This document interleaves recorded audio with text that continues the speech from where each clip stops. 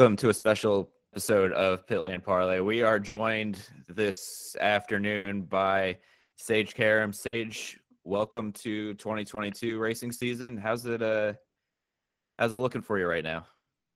Yeah, well, first of all, thanks for having me, and it's always fun to talk to you guys. And but yeah, 2022 is coming together pretty well. I think as years pass for me, I usually don't get my deals done until pretty much like right before May. And I usually am only racing like Indy 500 and then that's about it. So this year I got my Indy 500 deal done, I believe in July of last year. So wow. To be able to like go into the holidays and actually like enjoy the holidays and not have to worry about, hey, you're going to have a ride for the 500 and stuff like that. That was really enjoyable to be able to like just sit back and enjoy the holiday with the family and stuff. And, know that you're going racing in May.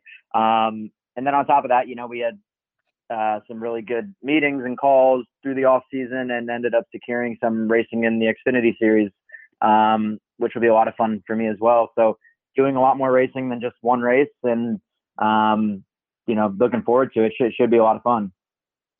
So, last year on top of doing a couple INDYCAR races or the 500 Xfinity series and some Nitro Rallycross, did that help you kind of stay sharp? So heading into this year with the part-time Xfinity, the 500, you're a little bit more you've got more seat time, which helps you heading into this year. Yeah, for sure. Last year was the most racing I've done and probably since 2015. And, I think this year is going to be even more than last year. I think all that stuff is just going to keep me sharp. And when I get into a car, it's not going to feel as foreign, the first day or two and, trying to figure it out. So, obviously it's not driving an IndyCar every weekend, but, when you're driving something, it's helping something in your body and your mind, staying on top of things and just keeping you in that racing mindset. So, I'm going to be doing, I think, 2 Xfinity races before I get to May.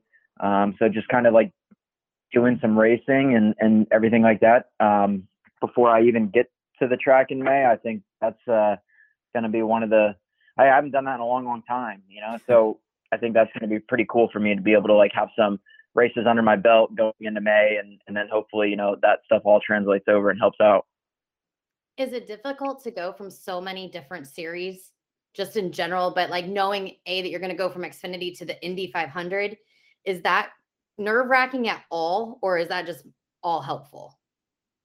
Yeah, I think it's all helpful. I don't, now that I've gotten a few races under my belt and I know like what the Xfinity car is like compared to the Indy car, it's not necessarily nerve-wracking just because I know that they're 2 completely different, machines and they require 2 completely different styles on how to drive them, properly. So knowing that, it's not like I can really take anything from those Xfinity races I do and then apply them to the Indy 500 as far as driving the car, and helping me be better in an Indy car.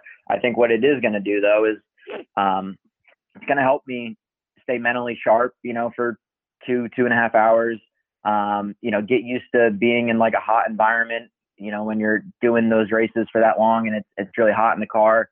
I think the first time you do it, you don't want it to be race day of the Indy 500. So to be able to like get those reps in before I go and like I said, just staying sharp and focused for 2.5 hours, not making mistakes over that time period. I think that's the stuff I'll be able to like translate to like the Indy 500 and so on. Compared to an Indy car, what is it like driving an Xfinity car, especially around the Indianapolis road course? Yeah, it's quite different. I think 2 years ago I ran the road course at Indy and the INDYCAR, and then last year I ran the road course in the Xfinity car. So I kind of had I have like a pretty recent knowledge of them both, and I thought that I would be able to take something and apply it to the Xfinity car when I got there and drove that race, because that was the first time I've ever been in a stock car. And I was like so wrong. There's nothing I've driven that can kind of prepare me for anything that I was dealing with. And I'm not saying it's a bad thing, it's just, it was completely new to me and a whole different world that I had to learn. And, like in an INDYCAR, you brake so late and you get those downshifts done so quickly and you're back to the throttle so soon into the corner, and everything happens so fast and it's so aggressive, to get every tenth of a second out of the car. Whereas like in the Xfinity, I started out the practice kind of trying to drive it like that, like attacking and going for it on corner entry and stuff like that. And I just like couldn't get the car stop. I couldn't get it to turn. Couldn't get the power back down because I'm just waiting for the thing to make the corner. And, I quickly learned that it was the complete wrong way of doing it. Like it almost needed to be babied a little bit. And it was like the slower you felt like you were going, almost was like faster on the speed chart. So I kept having to like back everything up, and I just couldn't believe like how long the brake zones were and how long you had to wait between shifts, and doing H pattern again. Like, this is my first time doing H pattern since I ran USF 2000 in 2010, so just a lot of different things. And I joked with Cindric a lot about it, Austin, and he's like, yeah, you'll find the car doesn't do anything well. It's not gonna stop well. It's not gonna turn well. It's not gonna go very well. And that was so true. Like, it's definitely not a car that you can force things out of. Like, it's only gonna do things when it wants to do things.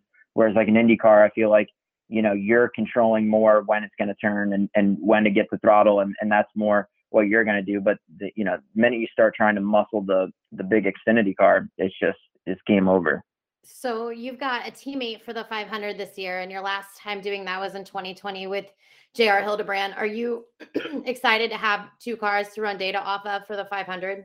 Yeah, I mean, it's always good to have a teammate in the sense that you can go through the test plan a lot quicker. When you're a one-car team and you're going up guys like Penske, Ganassi, Andretti, when they have 4, 5, 6 cars, whatever, they can bring to the speedway. It's really hard to be able to almost go through like qualifying sims and stuff. Like, those guys can go out there and it's like one guy does aerodynamics, one guy does ride heights, one guy does cambers, one guy does springs, and it's just, for us, what they can do in a day would take us like a week, so having two cars, obviously it's still not 5 or 6 cars, but it does make stuff go a lot quicker. And then having a guy that's run well there and the last few years, I don't think Santino has been outside the top 10. So that's always encouraging, knowing you're having a guy that coming in there that has run well, has run in some really good race cars there. So, I think we're going to definitely be leaning on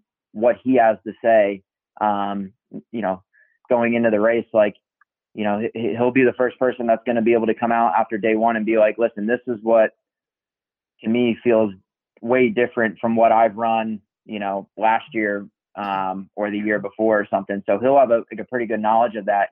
For me and JR, I think it's like, we run a Dreyer and Reinbold for quite a few years now, where, it might be hard to be able to like make those assumptions and compare. The only thing we can do is like, from watching practice, seeing what those guys are doing, how their cars are looking and handling. But, having a guy that has run a really fast car around there in the recent years is going to be pretty cool to put him in our car and see how it stacks up. Does it help even more confidence-wise going into this 500 that Santino has done well as a third car for Ray Hall years before with Dale Coyne? So it's not like he was with a Penske or a Ganassi. So he's got, he hasn't been on a 4-car team or a 5-car team. Does it help a little bit more knowing he's got pretty much the exact experience that will help you guys succeed? Yeah, I think for sure it's like I said earlier, just with his kind of stats around the speedway, it's hard to ignore the fact that he runs really, really well around there. So I think he's a great addition, and he's going to bring when you bring new guys in and guys that have run well, they can bring kind of this new look on things. Things that I may have tried to set with the car and we've exhausted for 8 years. We might not know the reason why we can't get it to act like that, but then, you bring in somebody else who kind of was going down that same road and they figured it out somewhere, like at Ray Hall. They might be able to just be like, hey, well, we did this and that's how we got around this problem or something, and it gives the engineers something else to think about. And then all of a sudden a real solution comes out. So, I'm excited because, like you said, he hasn't drove, for Penske or Ganassi or those huge teams. But I think in the recent years, like the coin cars and the Ray Hall cars have run really, really strong around the speedway. So he's been in some really good equipment there. And I'm just really interested to hear what he has to say, after his first day driving in a DRR car and where it kind of stacks up and the areas that, we need to improve on or areas that we're better, and seeing how we can, put our minds together and work together to put a really good package together. I think one of our goals this year is definitely to figure out a qualifying package and nailing that down, because I can't take the bumping anymore. it's taken years off my life. So, I'm ready to get out of that little realm. I've qualified 31st, I think 3 years in a row. And if I'm not mistaken, I don't know if there's anybody that's done that before, that has qualified in the same exact position for 3 years in a row. So it's not a stat that I love, but that you have, Sage, and just live with it. Yeah, exactly. So I know that there's been talk about DRR trying to do a full-time IndyCar season. And, there hasn't been any news about it recently, but let's say they managed to do that mid-season. Would you be able to balance both what you have already for Xfinity and maybe an additional IndyCar season? I think with me going racing in Xfinity, I don't think I could be full-time in IndyCar. But I'd love to go do more races, that whenever those opportunities came about, when Dreyer did those road course races at IMS a few years back, we were on the path of a pretty decent schedule there. And then COVID came and just kind of really messed things up. And, we were supposed to do like 5 or 6 races that year. And I think we only did 3, I want to say. But, that was kind of like the transition of starting to build that full-time program. And then when COVID happened and it screwed all that up, it kind of just derailed the plans for a little bit. And, Dennis has always been the guy that told me, if we can't get full-time racing, like you deserve to be full-time racing somewhere. And if an opportunity comes up, like you got to explore that option, So the whole Xfinity deals, started getting thrown around to me. And after I did a few races in it last year and it went well, I had some other teams calling, for doing some more races and stuff. And that's how I got kind of hooked up with this year with Alpha Prime Racing to do a pretty decent schedule. So, Dennis has been super supportive of me going to do that. And he's always tried to keep me in cars, and that's why I do that rally stuff. He purely only puts me in that rally car just to keep me doing something, and just off the couch and just keep me busy in racing. So, I'm very thankful for that, and it keeps me sharp and stuff. So I love doing that. But yeah, I don't think I'll be able to juggle both at the same time. It's just IndyCar right now. It's so hard to break into it, and unless you have like a really big sponsor that you're bringing, it's near impossible. And, I've been kind of like really trying to do that for however many years. And it just leads to, a lot of no's and closed doors. And there's only so much you can take of that before you're just like, all right, well, I can't just be doing one race a year. I need to go figure out something. And, I'm still young enough where I can I can make a transition somewhere, whether it's in sports cars or if it's in NASCAR. I can make a transition and still have a healthy career somewhere. So I'm not saying the door is completely shut on IndyCar, but at the moment, it's definitely not my highest priority to be full time in IndyCar. Obviously, the Indy 500 is for sure going to be one of, if not the biggest goal in my life, to win that race. But if I don't race another IndyCar race outside the 500, it's, to me, I gave it my all trying to chase it. So if I can't do anything else other than 500, then so be it. We'll wrap it up there. I think that was a good way to end it, since we're about at the 15-minute mark here. But Sage, man, good luck with the Xfinity. We'll see you out here in the month of May, and I'm sure we'll talk again. But good luck, man, and look forward to seeing how you do in 2022. Yeah, thank you guys for having me. Hey, we are joined by the other Dreyer and Reinbold Indy 500 entry this year in Santino Ferrucci. Sir, first off, how are you, and how was the weekend? Oh, man, I'm good. Just a nice casual Super Bowl weekend, and currently hanging out, starting my Monday off nice and easy. Did you win or lose money yesterday? I lost about $2.50. Yeah, I think I lost like $10, and I was like way more angry than I should be over $10. But I mean, that's just how my betting goes. I'm not a big fan, but it was a fun game. So I mean, fun for everybody except Bengals fans. But anyway, let's talk some racing today. So right now you're just in the 500 this year. Are you trying to, whether it be Xfinity or IndyCar or maybe some more dirt racing, seeing what you can pull together for the rest of 2022? Yeah, I think you'll see me in a little bit of everything again this year for sure. Just currently working on getting some Xfinity stuff done, but the 500's been my priority, and making sure that we get all of that 100% sorted. And, I just want to take the time and do it correct. Yeah, for sure. So before we talk about 2022, looking back on last year, you got 6 Xfinity races, the 5 IndyCar races. It's another top 10 at the 500. Kind of getting in an Xfinity car, were you able to learn anything that you can take into 2022 or take into your IndyCar experience? And did it help just kind of the extra seat time? Did it help you just kind of get more practice, get more track time, and bring that into 2022 with a little bit more confidence?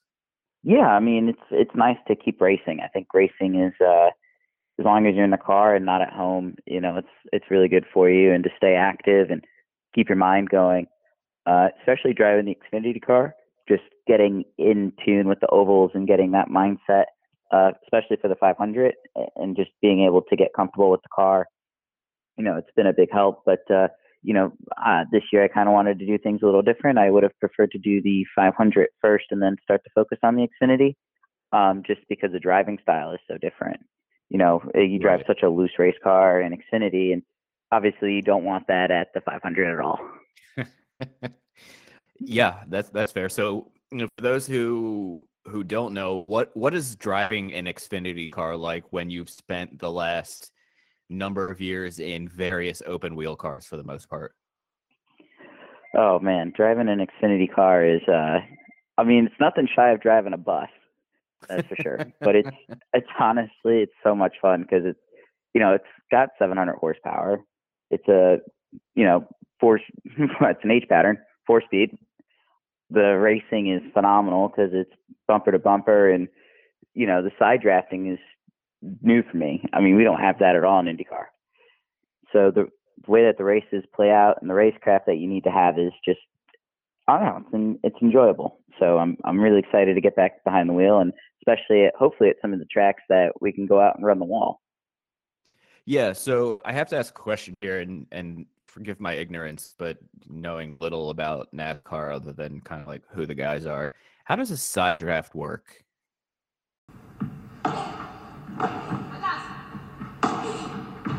Hey there, and welcome to the Joy of Paddle podcast, hosted by me, Minter Dial, a veteran of the paddle tennis world, and sponsored by Paddle 1969.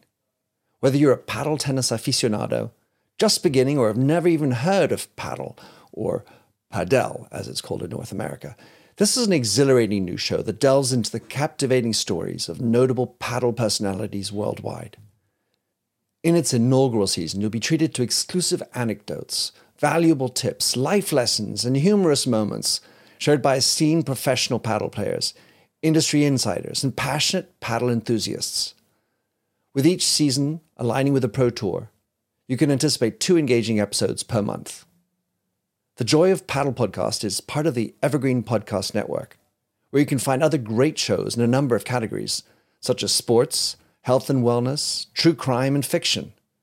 To find out more about Evergreen Podcasts, go to www.evergreenpodcast.com. Vamos!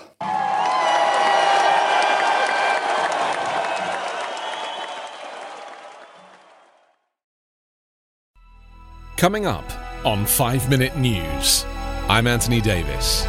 You might think it's partisan because maybe it's critical of one side or the other, but it's not. It's just the truth. And I think that's also something that's kind of unusual for Americans listening to the radio or to podcasts, because the news landscape in the States has been so partisan for so many decades. So 5 Minute News is verified, truthful, independent, unbiased, and essential world news daily. That's a great question. Well, it's weird because like when you're following somebody and like you get like an INDYCAR, when you're in the draft, you suck up to them, and then when you pull out, you can pass them. In NASCAR, when you're behind somebody and you're starting to get close, you need to pull out really, really early and like avoid them as much as you can to continue the momentum. Right. Which is, I think, like, especially at Pocono, you see it the most. It's like you'll watch passes at Pocono. People will come out of turn 3. They'll get kind of close, and they'll pull all the way down to the bottom of the racetrack to make the overtake and to pass people trying to get down into turn 1. And that's because, for whatever reason, dirty air, like, you can be flat down the straight at Pocono and be in the draft and have a crazy incoming rate to the car in front of you and never touch them. Wow. You literally just push them along. It's insane. So, and then with the side draft, you can pull somebody back. I feel like I'm learning a lot. I've never seen anything like that. Yeah. Oh, dude, it's crazy when you're going around the D oval or the D part of the oval at Atlanta. Yeah. And you're getting wheel spin at 170 miles an hour because someone's on the outside of you. When that happened for the first time, do you kind of have like a little bit of like a Code Brown moment there? I mean, you can't lift, so you just start to counter steer. So you literally slide through the D shape of the oval into turn 1, which is insane. I mean, you barely turn you barely turn the wheel into the corners. I mean, you're driving the car off of the rear, which is a lot of fun, in my opinion. I mean, it's not something I'd ever want to do in an Indy car, but in a stock car, yeah, why not? So you got 5 races with Ray Hall last year. Were you able to glean some information and some advice from your teammates that you can bring into 2022 this year? Yeah, I mean, I worked so much last year. Honestly, Graham drives so unique and so different to anybody, even Sebastian, when I was teammates with him. Graham's just another really unique driver. So I got to learn a lot more working with Takuma with the setup wise. And I spent a lot of time with my engineering staff, and it was really nice to be inside that team and have that opportunity. And, I definitely think it's advanced my level of learning pretty good. And I think I can bring a lot of that to the table this year at Dreyer and hopefully make the program or take the program up another step or 2. Yeah. Obviously, Sage had a good run there last year. So, did you get to race against Sage in Xfinity last year, or just at the 500? Just the 500. Yeah, just the 500. So you get to team up with him this year. Have you guys gotten to talk yet and kind of exchange some early ideas, or will that really not come until, I guess, whatever the open test is before the month of May? I think we'll both be back at the shop sometime in the next month to do some engineering stuff and get the cars dialed in. But I've known Sage for a long time, so I don't think either of us are really too worried about it by any means. So what's from your standpoint, I've known Sage for a while, but what is Sage like as a driver, maybe that the fan doesn't notice? I mean, I'd say he's pretty similar to me as far as driving style and how we are. We both like free cars, I would assume, just from going back, because we were teammates in go-karts. Right. So that's going way, way back. But, I think our dynamic in a team setting has always been really good when we've been teammates. So it'll be exciting to see what we can accomplish now on a professional level as teammates as opposed to the go-karting level. Yeah. So let's wrap it up. Just a couple more questions here. You got to do the Chili Bowl again this year. I know it didn't necessarily go how you wanted it to, but what's the Chili Bowl experience like? I haven't yet been able to get down there, but did you enjoy it? Will you be back again? And yeah. Oh yeah, I always love it. It's like carb day for 5 days in a row. It's probably one of the most fun events I've ever attended. And, I love driving the cars, and this year didn't quite go our way, but that's from just me being aggressive and knowing that I was really fast. And I just got a little too excited and practiced and sent it over the into the fence. But it's also really hard for I think if you watch back at all of the professional drivers that don't race the dirt midgets very often, all of us had pretty big moments because it's not something we do on a daily basis. We're all trying really hard. And I think the hardest part, I forget who said it, it's maybe Larson or Bell, but we don't really know where the front wheel is, the inside front wheel. And it's just it's the most important when you're racing, because I misjudged where it was and it just sent me flying. And, just getting an idea and a sense of space in the racecraft with those cars is just really important. But I'll definitely be back. I'm there to stay at the Chili Bowl, so none of that will change. So first question is, being that you can't see where your front wheels are, so essentially you're guessing you're turning into a corner where your own car is. Yeah, essentially it's pure feeling, because the way that you sit and you slide the car, because the way you turn in is with the throttle. So you throttle in, get the car set, and then from there it's all about footwork. Like that car is 95 to say 98% what your right foot does and can do. Okay. It's you drive you can almost take the steering wheel out of the car and drive it with just your freaking right foot. It's insane. So I think having that ability to have that feel is most important, and then that inside front wheel is really important when the track starts to slick up and you're trying to run the bottom, because you need to understand how much of the cushion or how much of the berm to be on, because if you grab the berm too much, it's not pretty either. Yeah. But if you miss it, you're really slow.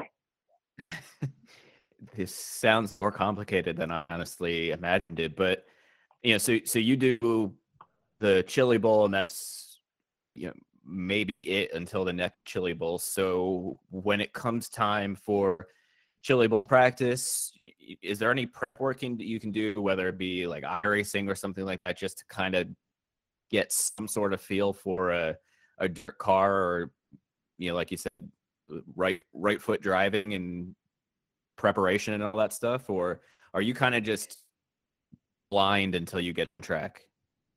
I did a little bit of prep this year. I raced out in California, and I did one other race in Port City, just trying to get comfortable in the cars. And the racing is so different than the Chili Bowl, because the Chili Bowl track is changing so much, so fast. Yeah. It's just really hard to get a grip and stay on top of things there, versus you get a little bit more consistency when you race the normal events. But it's definitely a big help to get some seat time right before you get going into the Chili Bowl, because 4 laps of practice is just not enough, unfortunately. Yeah, sounds that way. So we'll wrap it up there, man. Everybody can see Santino out on track in May with Dreyer and Reinbold. Look forward to talking to you during the month of May, man. But good luck until then, and we look forward to seeing you out on track. Yeah, thanks, buddy. I'll talk to you soon. Yeah, man. Have a good one.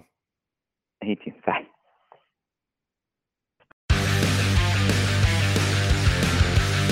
Pit Pass Moto, sponsored by Moto America, is the show that keeps you up to speed on the latest in motorcycling and brings the biggest names in motorcycle racing right to you. From candid interviews with the top names in racing to providing insights into the trends and trendsetters driving the motorcycle industry, we have you covered. New episodes are available every Thursday at pitpassmoto.com and on your favorite podcast app. Ride on!